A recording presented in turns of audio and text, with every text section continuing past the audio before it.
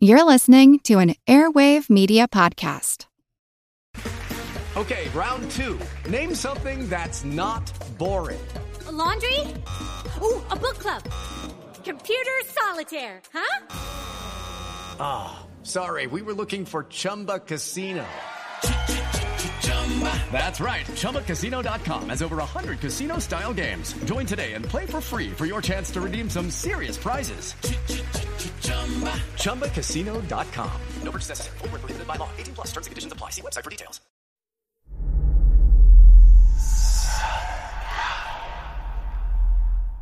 Hey y'all, spooky season is here.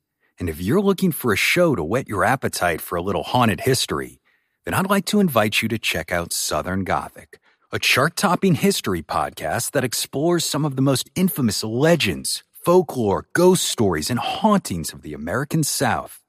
We've covered all sorts of stuff from the Bell Witch of Tennessee to the disappearance of the Confederate submarine, the H.L. Hunley, not to mention our deep dives into the local lore of some of America's oldest and most haunted cities, like New Orleans, Charleston, and St. Augustine.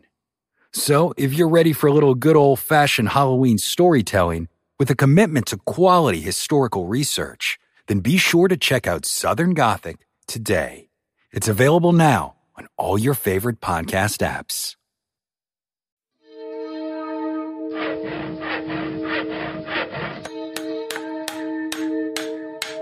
Monster House presents. It's actually quite unlike anything we've ever seen before. A giant, hairy creature, part ape, part man. In Loch Ness, a 24-mile-long bottomless lake in the Highlands of Scotland. It's a creature known as the Loch Ness Monster.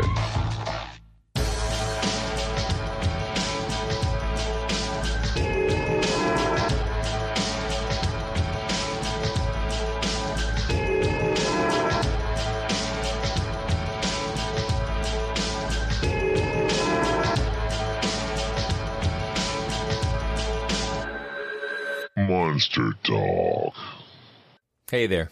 What follows is an audio version of an interview originally recorded as part of our Monster Talk Live streaming series that Karen and I hosted during 2020. As of this posting, we're not currently doing those live shows, but they are archived on YouTube. You can check the show notes for a link to this particular episode. And the live format's definitely something we're going to try to get back to in the future. These episodes do not get the normal editing treatment of a traditional Monster Talk, and because of the variety of issues that happen during live recordings, the audio quality may be wildly varied, and you should assume there will be some not safe for work content, so I'm posting all of these as explicit just in case. Thanks for listening, and thanks for supporting Monster Talk.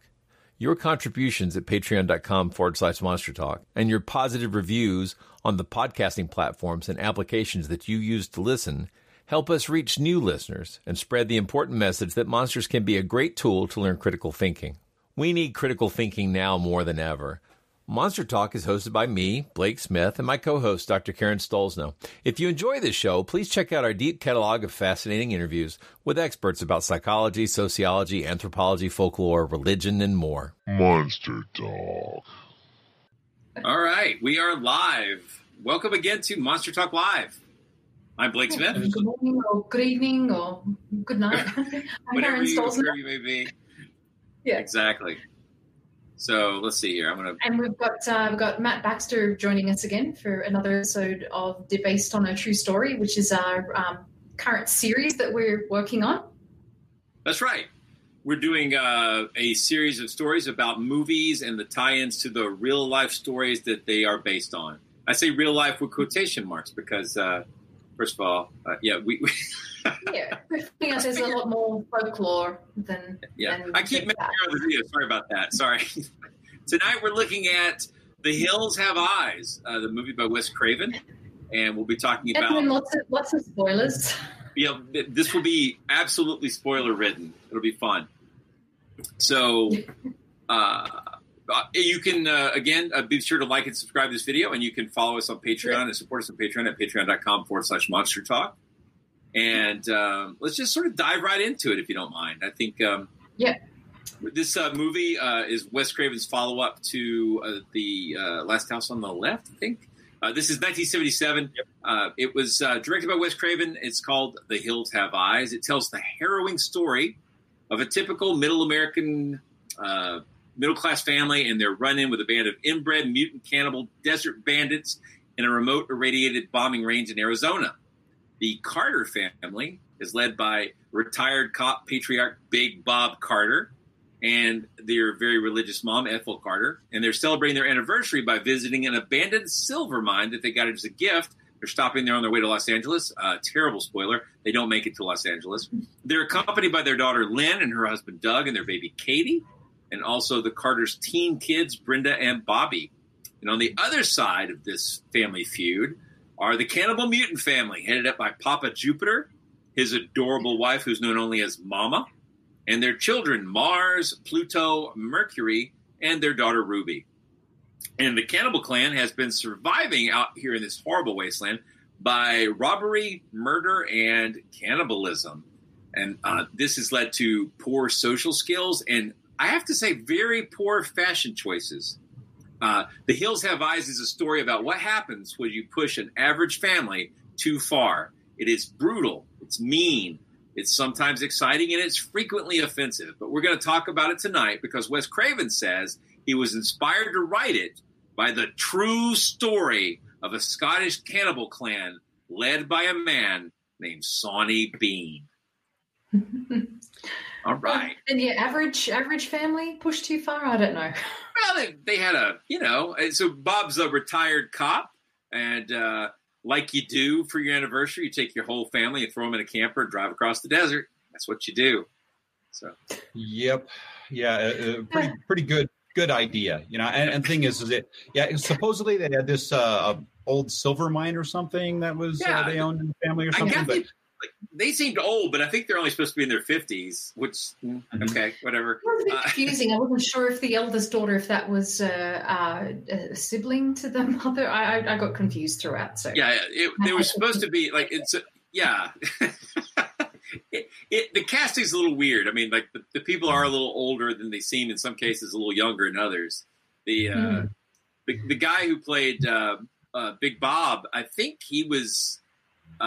He looked like he was in his mid-60s or 70s or something, early 70s, but I think he was only in his 50s. I thought he was the grandfather of the team. Yeah, he aged out early, bless his heart. So, yeah. Yeah.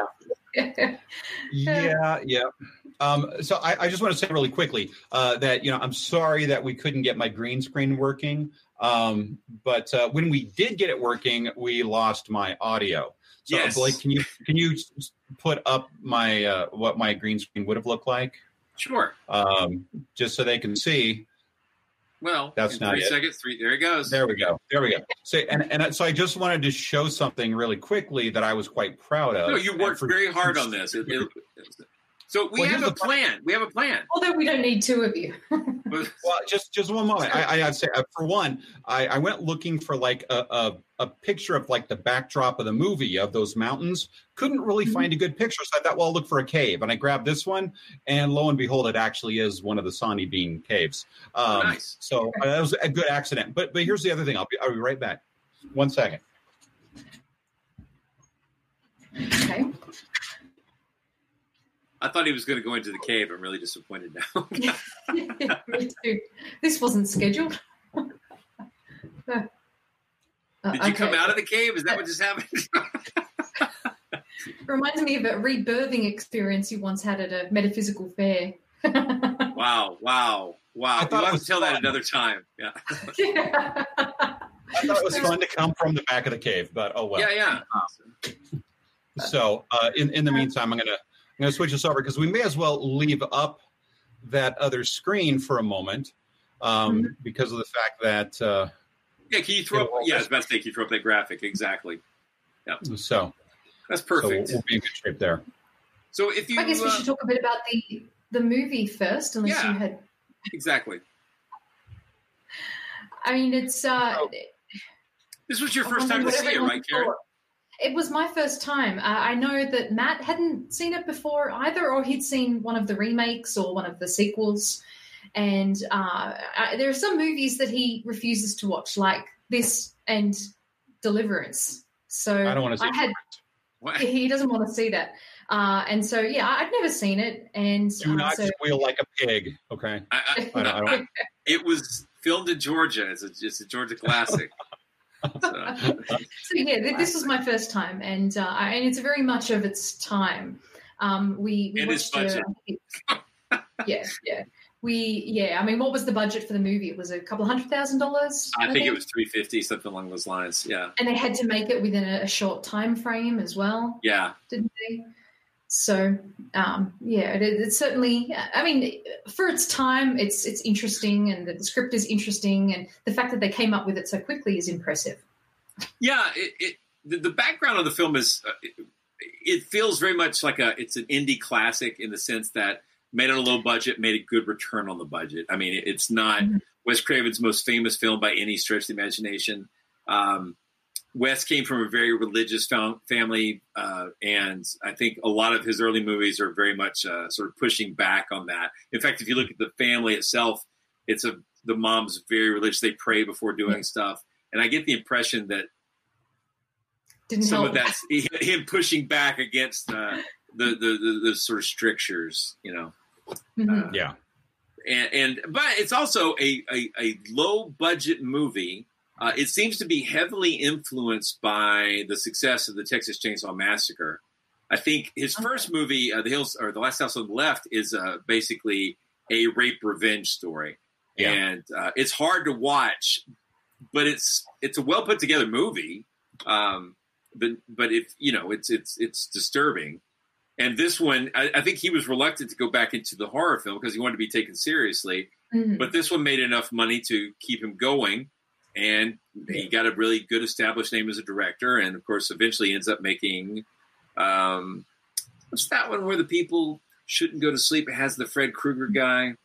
That's the one. Yeah, Nightmare on Elm Street. Yeah. So I was just talking with Sophie about that before we started doing this, and she was complaining because she's seen all the classics. She said, "I've seen all the classics, Dad, but I haven't seen A Nightmare on Elm Street." And she went through a list, and I was like, "Holy crap! Did we let you watch that one? Did we let you watch that one?" Apparently, we're terrible parents, but I'll make sure she gets this classic too. So, well, Blade was here, kind of sitting with us while we were watching it, and what's happening? What's that? And Blade Blade liked the Changeling better. Oh, okay. I mean, it's not as, it's kind of like Texas Chainsaw. It's more brutal in your memory than it is in reality. Like they don't actually show as much. Although honestly, I think they show more here, right? Well, we also watched a documentary with Wes Craven and all of the actors, and I think we watched that first and then watched the movie. And I think in watching the movie, I thought it wasn't as graphic or brutal as the way that they described it. Yeah, I think at the time it would have come across as very, very brutal. I mean, it feels 77 for sure. Yeah, it's not quite a snuff film, but it's pretty dark. I mean, and didn't they receive an X rating initially, and then I think they had to cut it back and edit it to the point where they could get an R rating? They did, and you can kind of tell at some places where it was edited really heavily. I guess again, this is not a spoiler-free episode, so if you have not seen this film and you don't want ruination, here it comes. So. You've been warned. Well, so, the ruination may come from actually seeing the film. Well, I mean, you could probably shoot a better looking film on an iPhone at this point. That's true, right? Yeah. But I mean, they as a creative person, I'm always leaning towards rooting for the filmmakers. Like, yeah, I know what they were trying to do, right? Right. And I feel like this was a really strong effort. And it's like the first big film with Dee Wallace in it, and then she goes on to become really. I got some slides on her in a second. Okay, okay, yeah. But I did want to go for it. The first. What was I going to say? This it's an interesting movie, and the first name for it was actually Blood Relations, which I think is a great name, and I think it's a pity they couldn't keep that. The Hills Have Eyes is spooky and creepy, but I kind of like the play on words with Blood Relations. That's a fun one. It's I don't know what to say about it. I'm not a fan of the slasher genre as much as I am the paranormal horror type movies. But I will say that a lot of these B ones are fun in the same sense that you were talking about, Blake, with the wanting to kind of root for these guys, root for the filmmakers, because they are putting more passion into these low budget things than a lot of these filmmakers that have all the money in the world. Yes, and exactly. That's a great aspect to it. And they do get some interesting actors as well. Now, of course, this picture of Michael Berryman is from the second movie, but it's still a great photo. I absolutely love it. And the thing about Michael Berryman is he's got this iconic face. A lot of it is from birth. He was a preemie.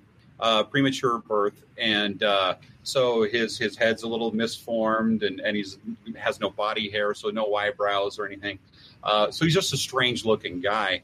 But you've actually met him, haven't you, Matt? You've seen I him. did meet him. Yeah, he's one of my favorite celebrity meetings that I've ever had, because he is the nicest guy on earth.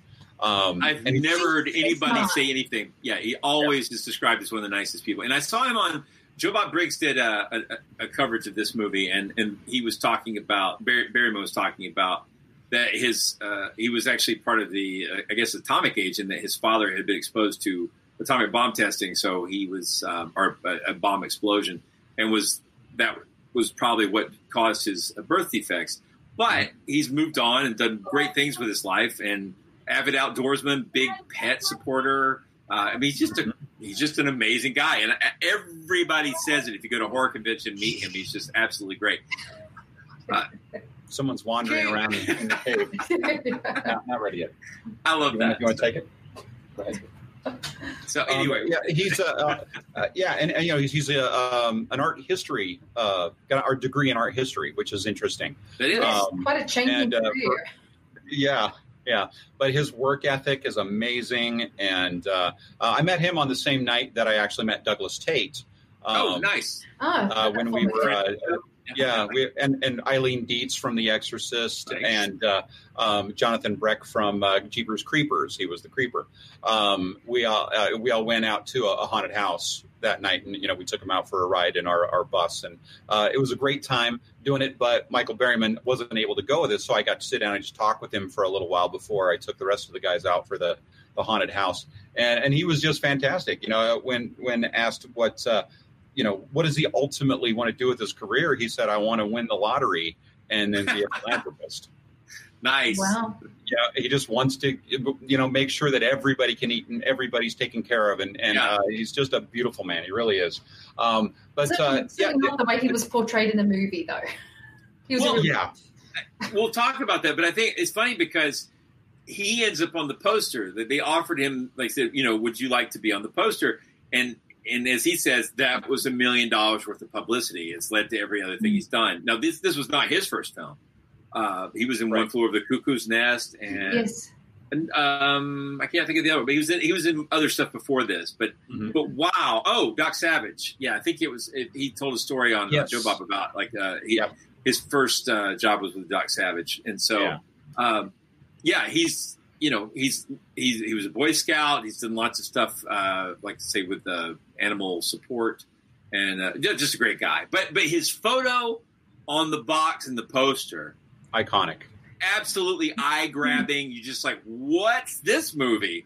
And so way to turn, what could be a real problem into an asset. I mean, just wonderful. I think it would be a great world. Like I think I've mentioned before, my mom was burned in college. So she's like 70% of her body had third-degree burns. So she's heavily scarred.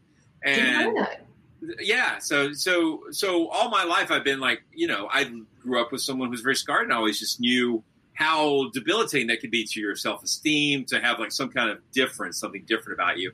And I always just try to ignore that stuff. But not everybody can. It's hard sometimes. And I think I love the way Berryman's taken what could be, the kind of thing seen as ableist or something. Yeah, he's great. I love it.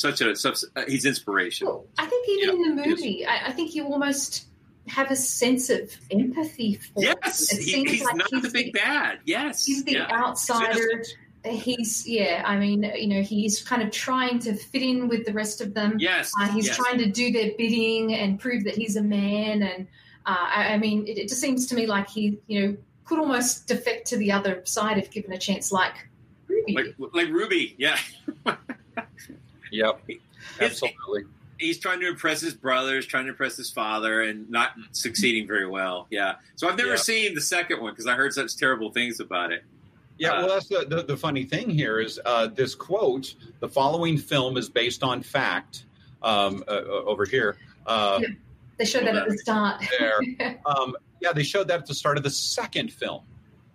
And which is interesting because I think that the only movie that really claims to be based on a true story is the first one. So it's kind of odd that they would have that at the beginning of the second one. But it still makes a good screen grab. Now, we were talking about Dee Wallace. Yes. Dee Wallace was a surprise. I know Dee Wallace mostly from, I think America knows her mostly from her role as the mother in E.T. Yeah, beautiful screenshot from E.T. there. Wow. That's great. Yeah. And then, but personally, I loved her in Cujo. She was the mother in Cujo. Yes. And that was my favorite. That's a very scary movie, Matthew. Yeah. So definitely interesting to see her in this movie and kind of get her career launched this way as well. She really credited Wes Craven in the documentary that she saw. She said that really was a foot in the door for her, and her career took off after that. Absolutely. Should we explain that joke or just let it ride? Okay, so this is not E.T., obviously. This is Critters, and that is Dee Wallace, but it kind of is E.T.-esque. And this is The Howling. Yes. And she ends up being the most adorable werewolf you ever saw. Yep. But I did think it was funny that these two screen grabs came up when I was looking for E.T. and Cujo, so I just went with it. Go with it. Like, Google knows better than you do. So. Yes, exactly. Here's the Carter family, not the musical one, right? Well, I think another interesting thing, too, from watching the documentary, we really learned a lot from that, just behind-the-scenes things. And even though we're talking about, this might not be the best movie, it's a classic, but it's very much of its own time, it seems like these actors worked really hard for this movie. The working conditions were absolutely dreadful. They were working out in what was it, 115 degrees Fahrenheit day. In the day, right, 115 or so in the day, and 30 at night. It was, brutal, cold desert winds, and it just seems like they didn't have enough to eat. There was absolutely nothing out there. They were staying in a shabby hotels. It seems like they really put up with a lot to do this film, and that a lot of them just wanted to do it to work with Wes Craven rather than necessarily to work for that film. They didn't think the script was very good. Yeah. It sounds like they're pretty down on it. I obviously, over time. You know what? As we talk about this, we're going to get to the Sonny Bean stuff, but we will. We did a lot of research for this, and we'll put a bunch of links in the show notes when this goes up to explain where we got our material from, especially around the Sonny Bean stuff. But I did read some pretty cool old issues of Fangoria about this, and they had some great details in there as well. So that was a good story. So we got the Carter family here, and there's 6 of them.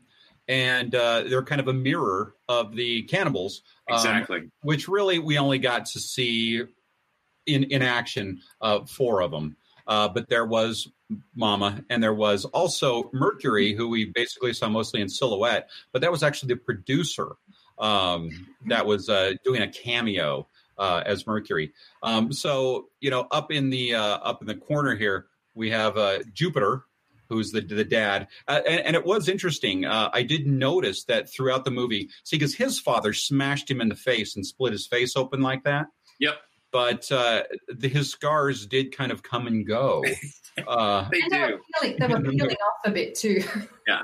There was sometimes when the nose was kind of falling off. And but I suppose with that heat and the sweat, that would be a problem. Oh, yeah.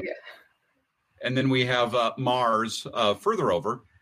On the other side there. And he was interesting with the sharpened teeth and the scare wig. And then we have good old Pluto down there in the corner, Michael Berryman. And then Ruby is the youngest and the one who ends up switching sides. But, I already had a few people ask, Jupiter and Pluto, Ruby, what? Yeah. It's weird. They didn't plan it. Take a drink, everyone.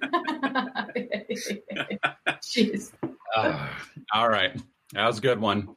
So it's an interesting movie, and they talk about how, and I always wonder about this because the critics start talking about how, what the writer, Wes Craven was going for was showing the two opposite sides, with six here being on the good side and six here being on the bad side, and, first world and third world and all this different kind of stuff.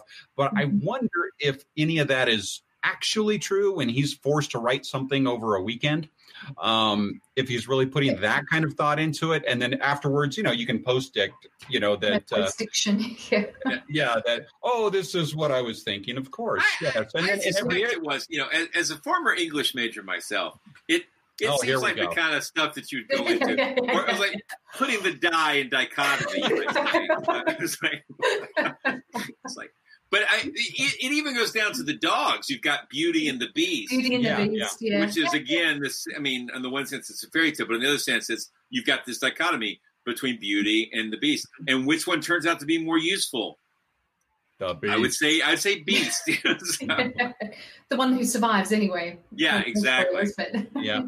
It's not about the score; it's about who's winning at the end, right? And I think things like that were pretty shocking for the time too. When you see that gory scene with Beauty.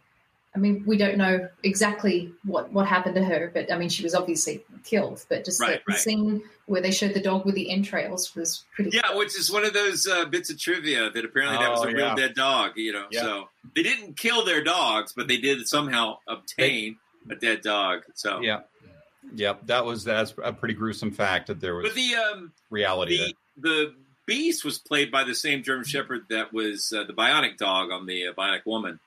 So, okay. Yeah, he's kind of a superstar. I mean, yeah, he's very well. I mean, obviously for all the amazing stuff he does in the movie, because I mean, at the end as well. I mean, it's like kind of the hero, really. Yeah, he's totally the hero. He's definitely one of the most proactive members of the Carter clan. Yeah. So, he knew what was going on from stage one. Like he had it. So, well, I think it's also interesting, when you break down this whole. How these families, in the end are actually kind of the same because this civilized family ends up having to be just as brutal, in the end. And I don't know how much I really agree with that because I think, that's the difference between a wolf and a rabbit. They both run, but one's running for a meal and one's running for his life. Yeah. And that's kind of what we have here. So these people are having to defend themselves. Yeah, and so I don't know that I necessarily agree that they're the same, in the end, because as brutal as the guy had to be killing them, in the end he was getting revenge and he was in defense of everything. For his wife and for the rest of his family and for his baby being stolen. Yeah, so I think it's a little different because the cannibal family was a little more gleeful in their murdering, Although I hear that they had to cut quite a bit out of the brutal... The murder at the end, because he enjoyed it too much. It's like, Well, you remember the old movie code stuff about the good guys, the bad guys never can win, right? There always has to be some sort of moral lesson. And this was after that code was gone, as far as I know, but still, it sort of feels like that. You still have to get past the MPAA if you want to get on the rating system. Exactly. Someone's commented in the sidebar and asked why it's harder to see dead dogs in movies than people. And I think in this movie that was because their blood was orange and not red, so it wasn't very convincing. That's a great call out. Yeah. The blood was very unconvincing. Even with the mother, when she dies and then they put her out as a decoy. I mean, don't you think she was on the verge of blinking there? Well, in the distance, she bless her heart. In the distance, she looked great, but then they do a close-up of her and she's going. And she's trying real hard. Like a lot of times they'll do that with a freeze frame, And they didn't here. You know, they had the same problem with Psycho, where they were trying to keep Janet Leigh from moving her eyes or blinking. They fixed that with a freeze frame. But because she looked really dead, you know, from the distance, you know, the makeup and everything, she looked dead, and it was really well done. But as soon as they zoomed in on her face, it was like, you know, too much makeup. Yeah. Yeah. So it was, oh well. Like we were saying, this is supposedly based on fact. And it's interesting because the facts that it's based on is one thing, two things: family of cannibals living in a cave. Mm-hmm. Yes, and that's basically it. And that's when we get into the folklore of Sonny Bean. Mm-hmm. And we have a lot of things to talk about Sonny Bean. We did see with the interview with Wes Craven where he said that he was inspired. I think him and the producer, I can't remember his name, Peter. Help me out here. Oh, I'll have to look it up right quick. Locke. Yeah. It was Locke. Peter Locke. Yep, you got it. And so they drove out into the desert, and they were trying to get some inspiration for the film. And so I don't know how he actually came across that story. I don't remember if he mentioned how he'd come across that story. I'd heard that while he was doing research for what to write about, that came up. But it's also interesting. I mean, there are a lot of parallels between The Hills Have Eyes and the Texas Chainsaw Massacre, and some pretty strong, like, literal connections. Like the prop master on both films was the same guy, and some of the props therefore are the same in both films. But and I think those two films ended up inspiring The House of a Thousand Corpses and various other ones. Oh, they're very. Yeah, and we'll be coming back to Texas Chainsaw because that falls into the Ed Gein stuff as well. But yeah, this is. I mean, it's a very. You wouldn't see an immediate connection, I think, between. Yeah, but like you do have a family that is cannibalistic and killing people in a rural setting, and I would say that the protagonists would not be considered universally likable. There's a lot going on. They kind of drive into a scenario where they really have no business, and horrific events or hilarity ensues. So I mean, there are a lot of parallels. So, but by basing it on hilarity in Sonny Bean, there's not. No, not really. No, it's not that funny of a story. But it is an interesting story. We'll sort of dig into it here. So when we started this idea of doing these based on true stories, I expected that we would find some of the stories were only partially true or had been inflated. And this is one that I mean, to be honest, I fully expected this was a somewhat true story that had gotten grossly inflated. However, everything I've read in my research suggests spoilers. This story is entirely made up, and it's really interesting in how it's made up, or I found it really interesting. So, yeah, I think we've got some different perspectives on this, so we'll chat and share our views. Yeah, so a lot of the work a lot of the things I read concur with an article in Folklore Journal. There's an article called "Sonny Bean, the Scottish Cannibal," which was published in 1997, and that is by Sandy Hobbs and David Cornwell. And so I'll be pulling some details out of that. And I mean, there's some good stuff in. I found something in 40 Times, and obviously the Wikipedia is not terrible. I found a lot of different information. With Lucky Land Slots, you can get lucky just about anywhere. Dearly beloved, we are gathered here today to... Has anyone seen the bride and groom? Sorry, we're here. We were getting lucky in the limo and we lost track of time. No, Lucky Land Casino, with cash prizes that add up quicker than a guest registry. In that case, I pronounce you lucky. Play for free at LuckyLandSlots.com. Daily bonuses are waiting. No purchase necessary. Void where prohibited by law. 18+. Terms and conditions apply. See website for details. Hello, I'm Paul Giamatti. And I'm Stephen Asma. Each week on Chinwag, we dig into the weird topics you wonder about, that you care about. The stuff none of us are totally sure of, like the Bermuda Triangle, Mothman, consciousness, philosophy, UFOs, ghosts, or, say, Bigfoot. So who's to say that there's not alien species that are Sasquatch? Like I'd seen a ghost, and I would hear something walking and breathing. Maybe every path is right. I will accept as a premise that every path is right. That is a face on Mars. Eyes, nose. It kind of looked like Wilson the volleyball. Some people enjoy the waves or whatever crashing, and I enjoy listening to a quantum physics audiobook. I do think there are many things in the world that we just don't understand and probably won't understand. That's our whole show. So join us every Wednesday on all major podcast platforms and find us on Instagram, TikTok, and Twitter at ChinwagPod and Wagon. Well, I think a lot of sources take it as a given, though, that this character existed. It's interesting, isn't it? Sandy Hobbs and David Cornwell, they tried to track it down to like its earliest source. And the first source they were able to find was a book called The Lives and Actions of the Most Famous Highwaymen by a pseudonym of Captain Charles Johnson. And there was some questions about who that was. And there were 4 other books around the same time, but they all seem to pull back from that. That was the earliest one they were able to track down. Do we want to kind of talk through the story of Sonny Bean and what he was supposed to have done? Yeah, I mean, basically, and I've done a bunch of looking into this, and it's supposedly this guy, Alexander Bean, was kind of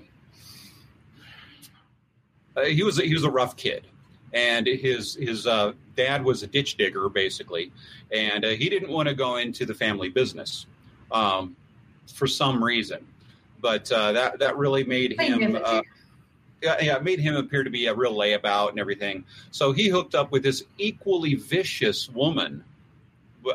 Nothing was mentioned about him being vicious before, but suddenly now this equally vicious woman, Black Agnes, they hooked up and took off and kind of made their way. Mama. Yeah, Mama. Yeah, Mama. They made their way across Scotland and started holing up in this cave and just were robbing people that came by. And then they, realized that food would be good as well, so they started eating these people as well. Like you do. Yeah. You got to do what you got to do. Yep. Yep. Can I throw a bit of nerdery in here? A little nerdy. So when I was doing the research, one of the things that comes up in these stories is his parents were hedgers and ditchers, but he didn't like that work and he ran away. Mm-hmm. And I really had a hard time finding out what hedgers and ditchers meant, but it came up a lot in like English stuff in the 1920s. But I finally tracked something down from a book called Jane Austen's Name, which is like an annotated look at the contextual details of the work of Jane Austen. And they have this excerpt I wanted to read, which says, hedges had provided man-made boundaries even in prehistoric Britain and emerge into history in legal documents. References to hedgerows in Anglo-Saxon charters are abundant, with the hedges frequently being employed as boundary markers. In Austen's time, the hedgerow was an important working part of the human landscape. Digging drainage ditches and planting hedges was among the hardest labor of the poorest paid rural laborers, hedgers and ditchers. We have to imagine Jane Austen's handmade landscape as worked by human beings, creating and maintaining a visible, functional boundary. So I thought that was pretty cool because I really didn't know what the hell it meant. I was thinking of a hedgerow. So yeah. So I didn't really think about how they could carry that much work. Yeah. Now, so what era are we talking about too? Because I'm not sure that we've talked about the century.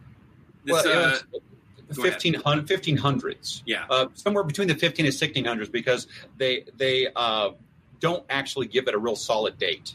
Yeah. All we know is it's James I's rule of Scotland, which was from, I'd have to go back and look, He was in the 17th century, so. 17th century. Yeah, I can get it right here. I can tell you exactly it was from, it was from, 1567 to 1603. basically. So it's right in that time period. And the interesting thing is I first found the story of him in the Newgate Calendar. And I don't know if the Newgate Calendar is before what you found, Blake, or if it's after. But that was the first reference that I could find. I don't know. Let me look it up. And the Newgate Calendar was an interesting book because it was one of those ones that, like the Bible, was in almost everyone's home. And it was given to children or read to children as a bit of a cautionary tale on how not to behave. And so it is full of these stories of terrible, horrible things. But it was published, and there's actually quite a few publications that are also called the Newgate Calendar. But this main one was between 1750 and 1850. So within that 100 years, there was so pretty close. A bunch of issues. So yeah, it's 200 years afterwards. Was this an English publication? Or? Yes. Right. Yeah. In London, yeah. And then the book that I was talking about was from 1730. So yeah, not terribly far from each other. Yeah. Yeah. So either way, we're looking at almost a 200-year possibly difference between when it supposedly happened compared to when it was published. It's kind of like the Bible. Yeah. So that in itself kind of, doesn't lend it a whole lot of reality. Credibility.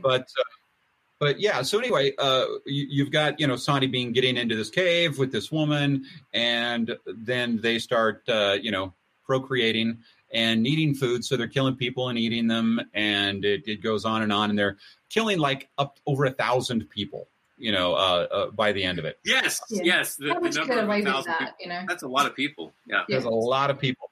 So it's an interesting thing. In fact, trying to find the cave itself. Well, that's an interesting point. So the 1,000 people are supposed to have gone missing or and according to the story, because they go missing on trips, they're travelers traveling for various things, and they go missing.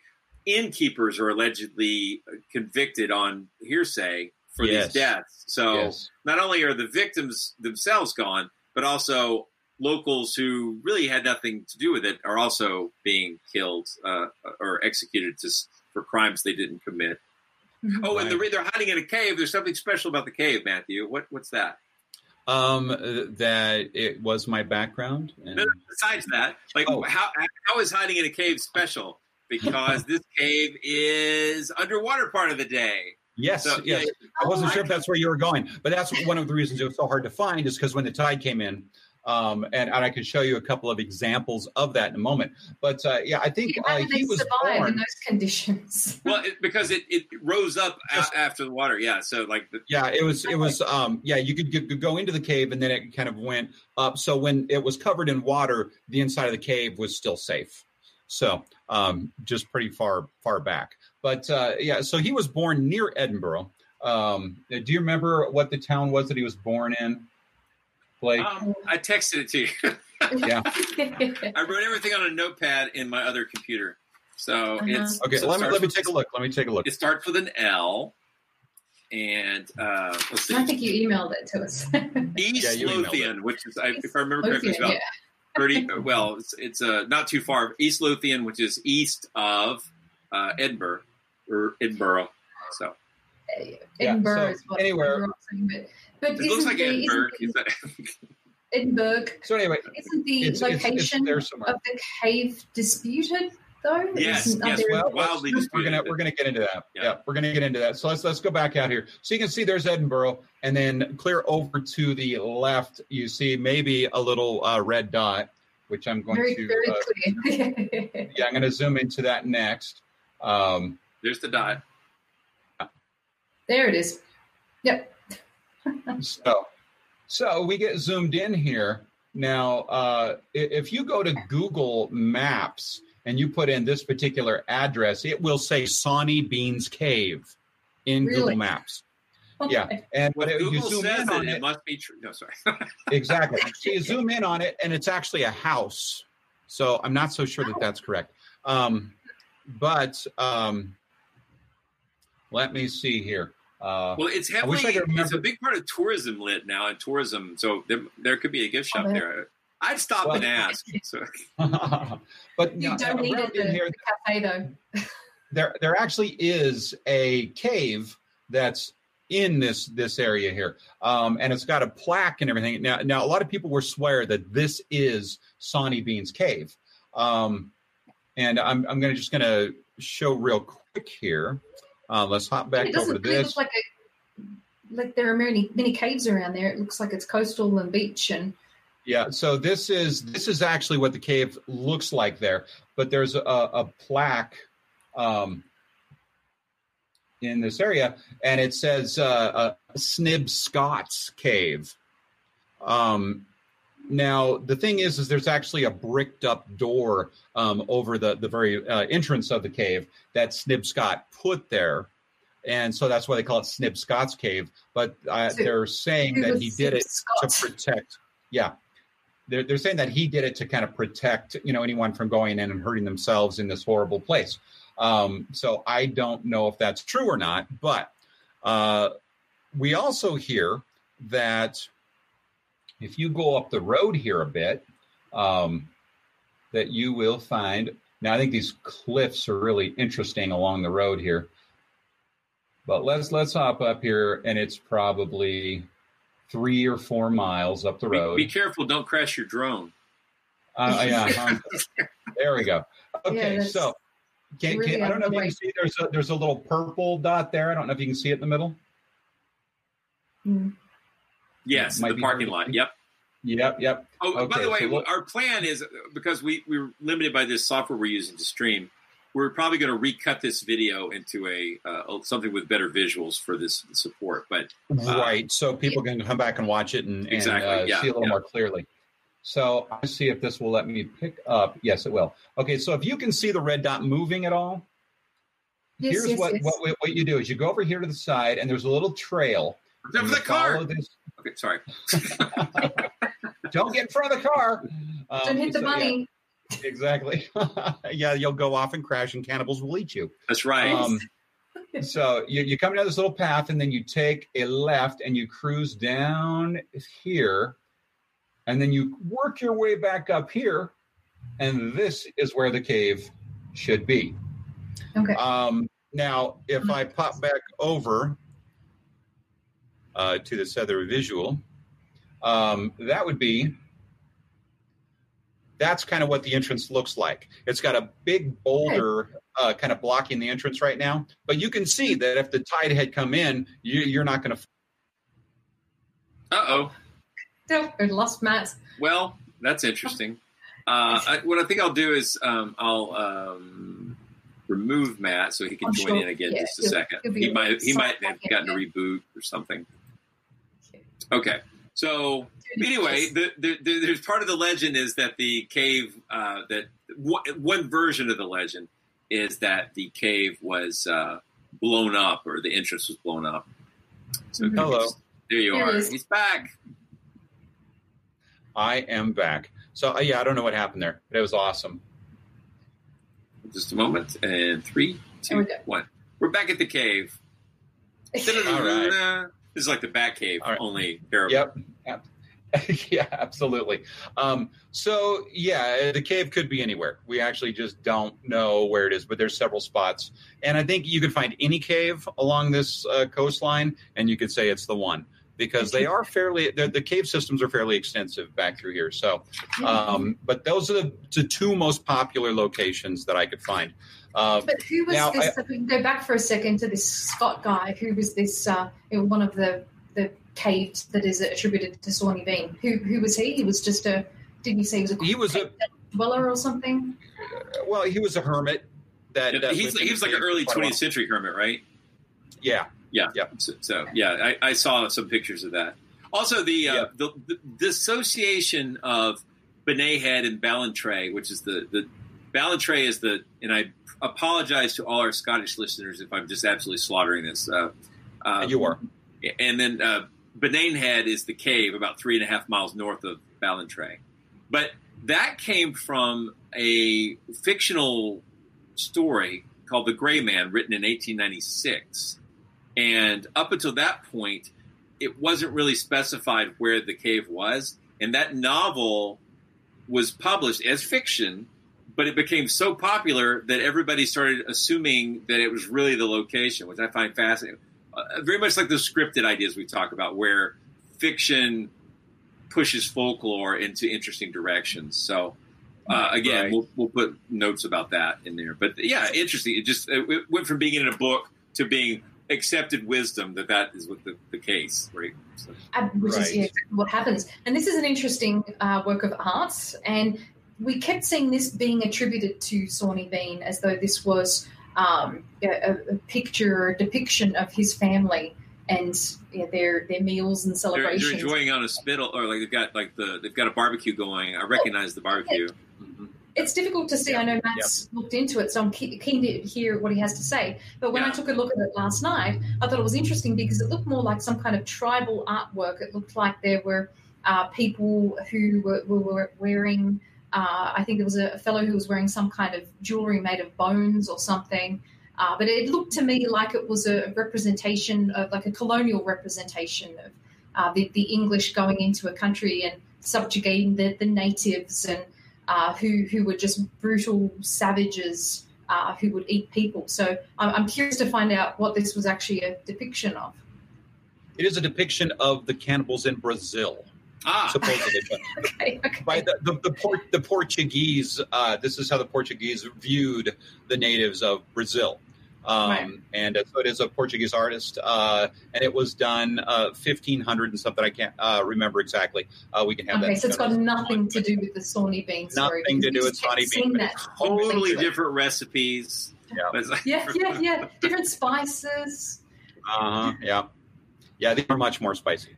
But I wonder if there is still a link, though, between this depiction, which is being attributed to Sawney Bean, and maybe the way that the English saw the Scottish, and why they were written about as being such brutes and such savages. Actually, that's interesting because what you're pointing out is that the original narratives were written in London by British people about the Scots, who, as we discussed with the royalty issues, it wasn't a United Kingdom yet. So it was that was a ways away, and I'm not an expert in that history. But I did find it interesting, the idea that maybe it might have been written as derogatory, but I don't think, I guess after all my reading, it feels more like it's not that it's necessarily anti-Scottish. It's more like, I've got this awesome story about these crazy rednecks that are cannibal inbred people. I need to put it somewhere rural. Right. It can't be in England because that's not rural enough. Let's push it a little further north. They were pretty brutal, toward the Scots. And I'm sorry, Karen, you go ahead. And the Irish and the Welsh. Yes. So for quite some time, they've looked down on other parts of the United Kingdom. Apparently still in many ways, but yeah. Absolutely. And Matt, you found out something interesting about Sawney as a name. Well, absolutely. The name Sawney does get used a lot in during that time to kind of make fun of the Scottish, and it's kind of interesting. It's usually with someone. It started off anyway with someone with the first name of Alexander, which was actually Alistair as well. And the Scottish Gaelic version of that, I believe, was Alice Jav. Thank you. And so that kind of ended up being seen as Sawney, and then they started making that like this cartoonish. It's very much like you might hear people in New York say Italian people are Guido, right? It's a real name, but it's being used as a single, like a Karen, right? Or like a Karen. Thanks, Karen. Yeah. I think names have always been used to label stereotypes, and so it's really sounding to me like that was a stereotype of a savage, primitive Scottish person. In the Newgate, in the Newgate calendar, they have a ton of stories about all these different, villains. And we have here, I'll just read you really quickly. They have a British guy, and they call him Alistair, interestingly enough. And then they have the Scottish guy, Sawney Bean. And then they have the Scottish guy, Sawney Cunningham. And it does go on and on. Sawney Douglas. So it is just something they called him. So it's not even a real name in a sense. It's more of an insult. So that does make it interesting. Well, it around the same time those other chapbooks came out in the 1730s, 1740s, there was another book, and it's almost identical, but it's called The History of John Gregg and His Family of Robbers and Murderers. And that story is set in Devon, but otherwise it's a complete ripoff. And in fact, in the story itself, I guess a lot of the geography doesn't actually make sense because they were basically just saying, well, I can't put it there. I'll move it down here. I'll move that over there. But like they didn't have a really clear picture of geography, and they had a copy of a book they were ripping off. Copyrights were different back then. So, yeah. Yeah. They had the story of Christy Cleek was another one that was almost identical. So it is interesting that there was a lot of this. And the Newgate calendar only wanted to exist for the purpose of scaring kids into doing the right thing, and to the political side of things of making anyone that wasn't, from England to be, made out to be a savage. So it is interesting. So with The Hills Have Eyes, we know what happened to the cannibal family. What happened with the Bean family then? What was according to folklore, what was the end of the story? Well, I think there are several variations. Well, I was going to say what happens is a couple is coming from a fair, and they are assaulted by the Bean clan, but they get the wife, but the husband turns out to have cool fighting skills and a weapon, and he manages to hold them off long enough that other people traveling from the fair are coming. The Beans grab the wife, leave, and head away.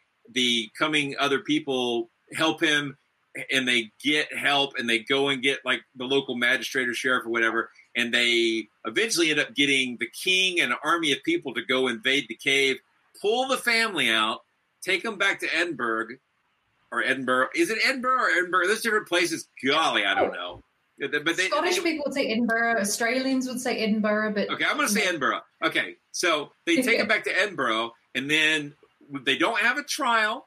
They kill all of them, including the children. And there's a reason for that, because in the folklore, anyone who has tasted human flesh ever, well, you got that. You got to have it. It's so good. It's so good. It's so good. It's like like a creature tasting blood.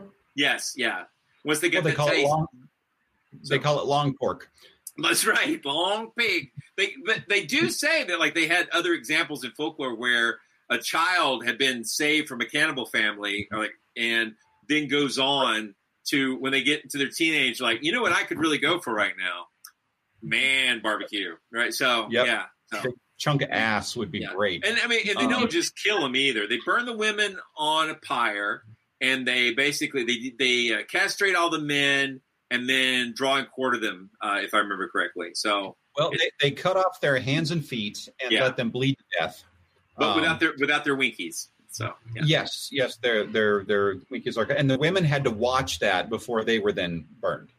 So it is interesting, but going back to the whole fight in the we didn't mention they were so inbred. There's like 48 of them. Okay, there's a lot.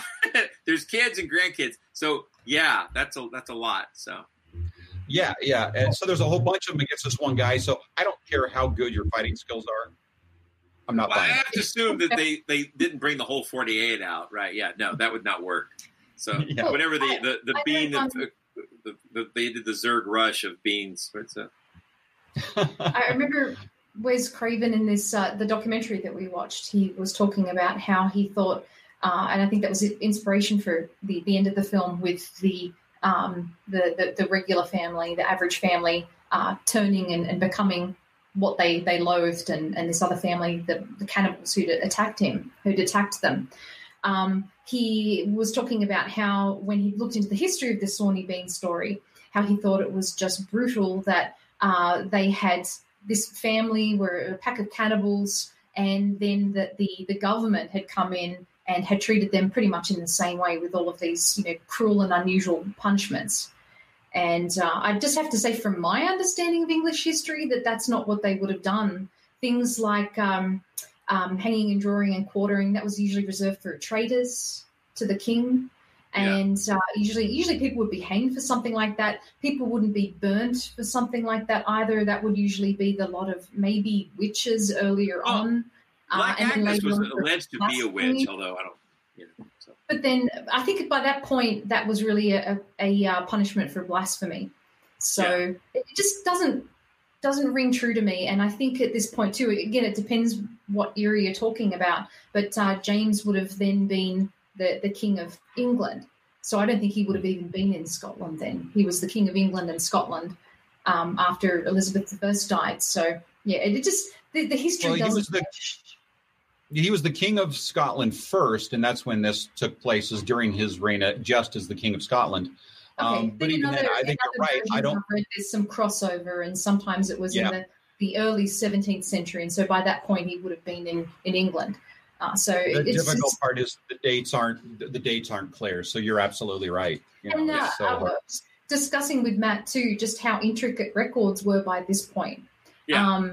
I've looked at records myself of functions that Henry VIII held, and there would be a record of the cost of half of a lemon that they used in some big celebration. So it just seems to me that there would be a lot of solid evidence to back up this story if it had actually happened. It really seems like it's legend and folklore and some kind of, beware, be careful, don't do this kind of thing. This is, a cautionary tale. It just doesn't seem to add up. As interesting of a story as it is, it just seems like there are so many versions of it. It just doesn't ring true to me. Right. I think there's a very it's hard to prove a negative, but we don't have any records of 1,000 people going missing. We don't have any records of this gigantic 48-person massacre. The population was so much smaller then. 1,000 people disappearing, that would have been huge. Yeah. And also, think about on the map here. Go ahead. Sorry, I was going to say on the map here, I've got it kind of focused in on the town of Leith where the executions took place. It looks beautiful there, but it's all burned over now. Yeah, so this is where it supposedly took place, and I'm not sure. My guess would be that it took place here somewhere. But it's interesting to look and kind of see these places where it supposedly happened, and yet there's no records of any of it. It's just there's nothing. And to give you some context, around the same time as this allegedly happened, you got Peter Stump, the alleged werewolf we've talked about before. Court records of that. Yeah, and he got killed. One guy got killed, and there were woodcuts and celebratory images around his death. So I can't even imagine if someone had killed 1,000 people, what that would be like. So a family of 40, absolutely. Yeah. So big pile of unlikeliness here. All right. Well, we've run out of time, unbelievably. But I did enjoy talking about this. I loved all the research. Thanks so much for your work on this too, Matthew, Karen, and the graphics. So. Yeah, I think it's a great legend. I mean, it's a ghastly legend, but it's very interesting. And the movie, I mean, it's certainly, if it didn't happen, it's inspired a classic movie. Absolutely. And really helped Michael Berryman's career, and that's always good. So, yeah. All right. Well, I'm going to say be sure to follow us on, like us here, subscribe to our feed, follow us on patreon.com/Monster Talk. You can support us there. And we really appreciate you tuning in. Thank you so much. And one other thing before we go. Now, the comments that you make during this live feed don't show up necessarily later when people come back and visit that, unless you click a special button for them to be able to see those comments. So if you want to come back and watch us later, comment and talk about other movies you want us to cover in this sense based on a true story, and we'll get to all that we can. Monster Talk. You've been listening to a podcast version of Monster Talk Live, a special feature that we recorded during 2020. Links to the video version of these episodes are in the show notes. Please like and subscribe to our YouTube channel, and we'll work to continue to provide good content there, including more streaming events in the future. Monster Talk is a listener-supported program, and your subscription at patreon.com/Monster Talk sustains us during these difficult times. Thank you for your support and for your positive reviews. I'm Blake Smith, and along with my co-host Karen Stolzno, we ask you to join us in being the voice of reason and science in a world that's perilous with nonsense, superstition, and dangerous misinformation. Shine your lights, everyone. Even a flickering candle can be seen for miles in the darkness. And together, we are stronger.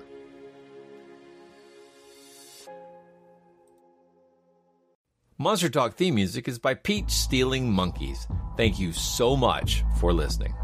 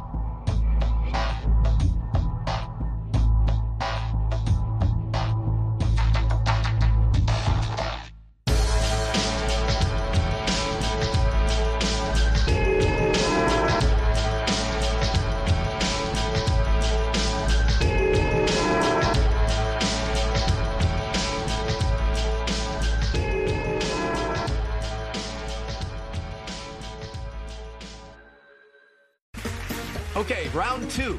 Name something that's not boring. A laundry? Ooh, a book club. Computer solitaire, huh? Ah, sorry, we were looking for Chumba Casino. That's right, ChumbaCasino.com has over 100 casino-style games. Join today and play for free for your chance to redeem some serious prizes. ChumbaCasino.com. No purchase necessary. Void where prohibited by law. 18+ terms and conditions apply. See website for details.